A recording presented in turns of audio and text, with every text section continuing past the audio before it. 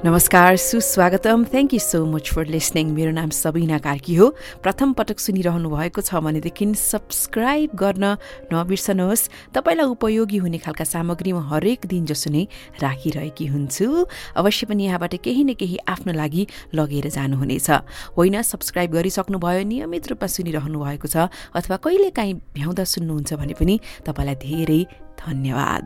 आज टाइटलले पनि क्लियर पारिसक्यो, पैसाको कुरा हुँदैछ। भनिन्छ चाँडो जम्मा गरिएको धन चाँडै घट्छ, अलिअलि गरेर बिस्तारै जम्मा गरिएको धन चाहिँ क्रमशः बढ्दै जान्छ। सो आज हामी बचतको कुरा गर्नेछौँ। कतिको पैसा बचाउने गर्नुभएको छ, कति कमाउनुहुन्छ त्यो असली कमाइ होइन, बरु जति सेभिङ गर्नुहुन्छ त्यो बचत तपाईँको असली कमाइ हो भनेर भन्ने गरिन्छ। प्राय जसो तपाईँको के कुरामा बढी खर्च हुन्छ यसो सोच्नुहोस् त। आएको आय वा भनौँ आम्दानी नम्बर 1 केमा खर्च हुन्छ? तल कमेन्टमा लेख्नुहोस् त, म पढ्छु तपाईँको केमा चाहिँ एकदमै धेरै खर्च हुने रहेछ। अब सानैदेखि हामीले सुन्दै आएको कुरा हो, हाम्रा मान्यगणले पनि भन्नुहुन्छ पैसा चाहिँ बचाउनु पर्छ है केटाकेटी हो भनेर। कतिजनालाई के लाग्छ भने किन चाहिँ पैसा बचाउनु, जाँदा त खाली हात जाने हो, आउँदा पनि खाली हातै आएको। त्यो डायलेक्ट त फेरि पुरा फेमस छ नि हाम्रोमा, होइन? सो हुन त हो, होइन, त्यो पनि सत्य कुरा हो। आफ्नो पैसा साथमा छ अथवा धन तपाईँसँग छ भनेदेखि त्यो त जिन्दगी एक बारको हो, रमाइलो गर्नुपर्छ, खर्च गर्नुपर्छ। पैसाले जुन मजा दिन्छ त्यो किन नलुट्ने भन्ने पनि कुरा आउँछ। त्यति भन्दै पनि तपाईँले आफ्नो जुन बजेटमा रहेर, तपाईँको हरेक व्यक्तिको पनि त उसको बजेट हुन्छ, उसले कति अफोर्ड गर्न सक्छ भन्ने त मान्छेको समय, परिस्थिति, उसको आवश्यकता, उसको आम्दानीले त फरक पार्दछ। त्यो अनुसार तपाईँले खर्च त गर्ने हो, तर यस्ता कुराहरू जुन जीवनमा आइपर्छ वा आवश्यक पर्दछ त्यस्तो कुराको लागि बचत गर्न पछाडि पर्नु हुन्न।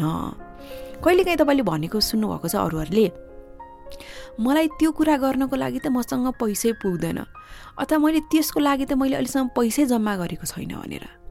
सो त्यस्तो सुन्दाखेरि कहिलेकाहीँ चाहिँ के लाग्छ भने आवश्यकता हुन्छ, तर मान्छेले त्यसलाई आवश्यकता बोध गरेकै हुँदैन र त्यसमा बचतै नगर्दाखेरि उसले धेरै कुराहरू उसको डामाडोल भइरहेको हुन्छ। त्यसैले पनि पूर्व योजना बनाउन आवश्यक छ। तपाईँले पहिल्यै त्यसको योजना बनाएर, विशेष गरेर आर्थिक योजना बनाएर अनि त्यसपछि पैसा खर्च गर्नुभयो भनेदेखि तपाईँ धेरै हदसम्म कुनै चिन्ता नलिकन रमाइलो गर्न सक्नुहुन्छ, पैसा खर्च गर्न सक्नुहुन्छ। किनभने तपाईँले पहिले योजना बनाउनु भएको छ अनि बचतको लागि तपाईँले योजना छुट्याइसक्नुभयो भने तपाईँलाई थाहा छ नि त, भविष्यको चाहिँ मैले अहिले नै व्यवस्था मिलाइसकेँ अथवा भविष्यको लागि मैले बचतको योजना बनाइसकेको छु, बुनिसकेको छु भनेर तपाईँले त्यो पहिले तयारी गरिसक्नु भएको छ भने त्यसले तपाईँलाई धेरै हदसम्म स्वतन्त्रता दिन्छ र धेरै हदसम्म पिर चिन्ता नलिकन तपाईँले अरू कुराहरूको मजा लिन सक्नुहुन्छ। सो यहाँ मैले भन्न खोजेको, पहिले योजना बनाउनु भयो भनेदेखि त्यसले ठुलो फरक पार्छ। तपाईँले सोच्दा के होइन जस्तो लाग्छ, तर होइन नि, एकदमै ठुलो त्यसले प्रभाव पार्छ, फरक पार्दछ तपाईँको जीवनमा। त्यसैले अब तपाईँलाई म यस्ता 5वटा कुरा भन्न जाँदैछु। ती 5वटा कुराको चाहिँ अहिले नै तपाईँले त्यसको लागि बचत गर्न थाल्नुपर्छ कि, बुझ्नुभयो? 5 things you should be saving money for। 5वटा कुराको लागि आजैबाट तपाईँले पैसा बचाउन थाल्नु पर्यो भनेर म तपाईँलाई त्यो लिस्ट बताउन चाहन्छु। तपाईँले यसको लागि पैसा बचत गर्न सुरु नै गर्नु भएको छैन भने त्यो पनि ठिक छ। बेस्ट टाइम भनेको आज, अहिलेको समय हो। यो कुराको लागि तपाईँले सेपरेट अकाउन्ट पनि बनाउन सक्नुहुन्छ, होइन? त्यो गर्नुभयो भने त अझ राम्रो हो, तर होइन भने पनि ठिक छ, सुरु चाहिँ गर्नुहोस् है। नम्बर 1, इमर्जेन्सीको लागि पैसा छुटाउनु भएको छ कहिले? भवितव्य जे पनि हुन्छ भविष्य भनेर त हामीले सुन्दै आएका छौँ। हाम्रो देशको हकमा महाभूकम्प आयो, त्यसपछि कोरोनाकै कहरमा कतिजना त्यही पैसा सेभिङ्सले नै कतिले जीवन अघि बढाउनु भयो, काम ठप्प भएर, व्यापार व्यवसाय ठप्प भएर, होइन? जे पनि हुनसक्छ कि अन्तमा इमर्जेन्सी भन्ने कुरा, दुर्घटना भन्ने कुरा बोलाएर कहिले पनि आउँदैन नि त। मानव दुर्घटना भयो, मानौ मेडिकल कसैको स्वास्थ्यको कन्डिसन एकदम सोचेभन्दा विपरीत भयो, त्यो बेलामा पैसा जुटाउन कति गाह्रो हुन्छ भएन भने, कहाँ धाउने, कोसँग हात फैलाउने, दिएनन् भने के गर्ने। त्यसैले पनि त्यस्तो इमर्जेन्सीको लागि तपाईँले पैसा छुट्याउनै पर्छ। अब कति छुट्याउने भन्ने चाहिँ हेर्नुहोस्, तपाईँको अब आय कति छ, बजेट कति छ, खर्च कति छ, त्यो त अब ठ्याक्कै यति नम्बर भनेर पनि नभनौँ, तर मिनिमम पनि होइन 1 लाखबाट तपाईँले सुरु गर्दा हुन्छ। कति महँगो छ आजकल स्वास्थ्यको उपचार कति महँगो छ होइन।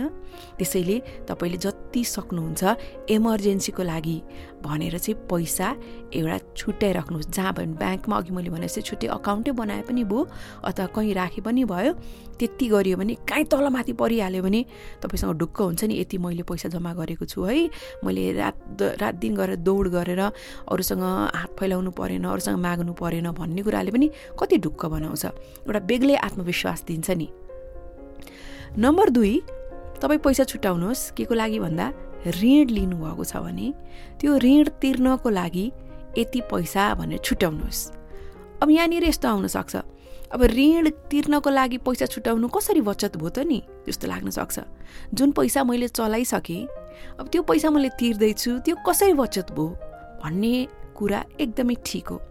तर यहाँ के भन्न खोजिएको हो भने ऋण, लोन भन्छौँ नि, कसैको हाउस लोन हुन्छ, होम लोन भनेर, कसैको कार लोन हुन्छ, कसैको स्टडी लोन हुन्छ, बिजनेस व्यवसायको कुरा गर्ने धेरैले आफ्नो लोनमा बिजनेस चलाइरहनु भएको हुनसक्छ। तपाईँको जिम्मेवारी अब त्यस्तो लोन के कतिको छ त्यो त तपाईँलाई स्पष्ट थाहा छ होइन।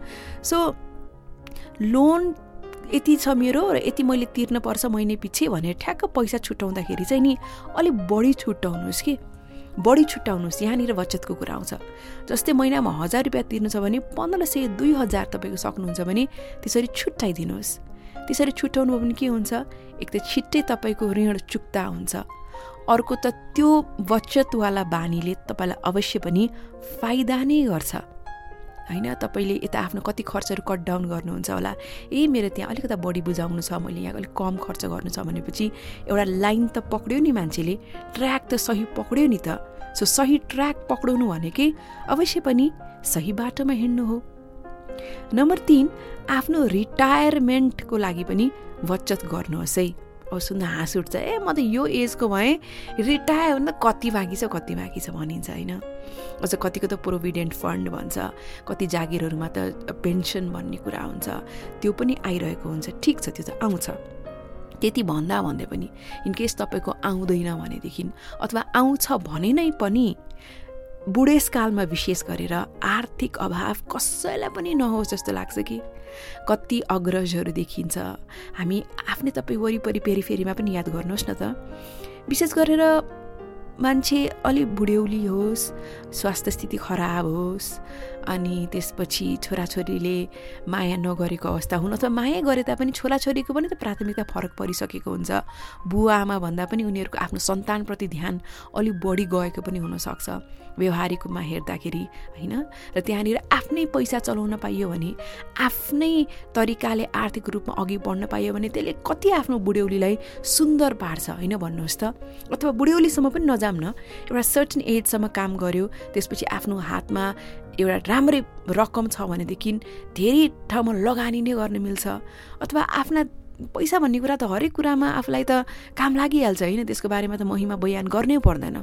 त्यसैले पनि हुन त तपाईँको धेरै वर्ष बाँकी छ रिटायर हुनको लागि होइन। त्यति भन्दै पनि एउटा फन्ड चाहिँ छुट्याउनुहोस् कि त्यो फन्ड जहाँ जसरी पनि काम लाग्न सक्छ। समय भन्ने कुरो आँखा झिम्किँदै वर्ष बितेर कति हुन्छ, सो त्यो दिन दूर नहोला, अथवा दूरै छ भने पनि राख्नुहोस् कि काम लाग्छ। अर्को भनेको बर्थडे पार्टी हुनसक्छ, भेकेसन हुनसक्छ, सेलिब्रेसन क्या न्यू इयर हुनसक्छ, कहीँ ट्रिप जाने हुनसक्छ साथीभाइ मिलेर होइन। सो त्यस्तो कुराको लागि पनि पैसा छुट्याउँदा राम्रो हुन्छ। किनभने मान्छे हो, कमाएको छ, 24 घन्टा कमाउँछ मात्रै, अनि रुटिनबाट बाहिर निस्कँदै भने त त्यो कमाएको मात्रै पनि के काम, मान्छेले खाना मात्रै त पैसा कमाएको होइन नि त। केही त उसलाई रौनकता चाहिन्छ, रोमाञ्चकता चाहिन्छ, अनि न जिन्दगी बाँचेको पनि सही अर्थ हुन्छ होइन। सो उसलाई पनि बर्थडे पार्टी गर्न मन लाग्ला, उसलाई पनि घुम्न कहीँ जान मन लाग्ला, उसलाई पनि त न्यू इयर भनेर कहीँ पार्टी गर्न मन लाग्ला होइन। उसलाई भनेको तपाईँ पनि पर्नुहुन्छ, म पनि पर्छु।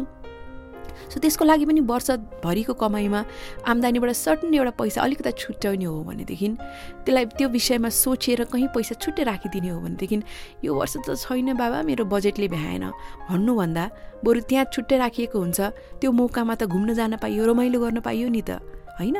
सुन्दाखेरि यो सामान्य लाग्छ, तर यसको महिमा पनि निकै नै ठुलो छ। यो बारे सोच्नुहोस् है।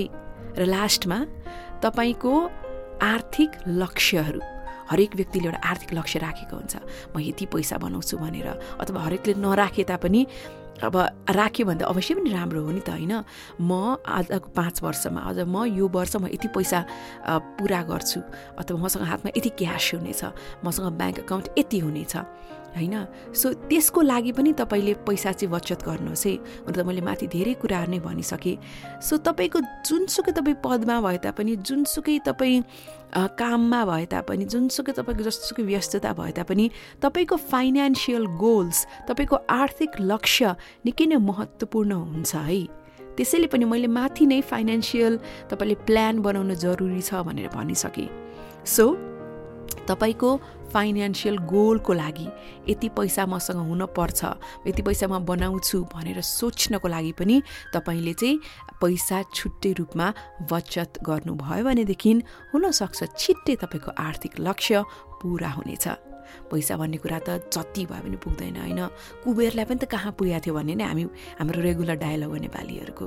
त्यति भन्दै पनि लक्ष्मीलाई सम्मान, इभन पर्समा पैसाहरू राख्नुहुन्छ नि, खामछाम खुम्चु गरेर राख्नु र त्यसलाई मिलाएर राख्नु, पैसा जहाँ पनि फाल्नु भन्दा पनि त्यसलाई चट्ट एउटा सम्मान दर्शाएर त्यसको सम्मान गर्नु भनेको पनि लक्ष्मीलाई अझ आफ्नो निकट बोलाउनु हो रे। त्यो भन्न खोजेको के हो भने, पैसालाई सम्मान गर्यो भनेदेखि, आर्थिक कुरालाई आफूले योजना बुनेर त्यसलाई महत्त्व दियो भनेदेखि अझ तपाईँको धन बढ्दै बढ्दै जान्छ। सो 5वटा कुरामध्ये कुन तपाईँ अब सुरुमै सेभिङ थालिहाल्नुहुन्छ, लेख्नुहोस् है। म सबै कमेन्ट डेफिनेटली पढ्नेछु। Thank you for listening. I will see you in my next video.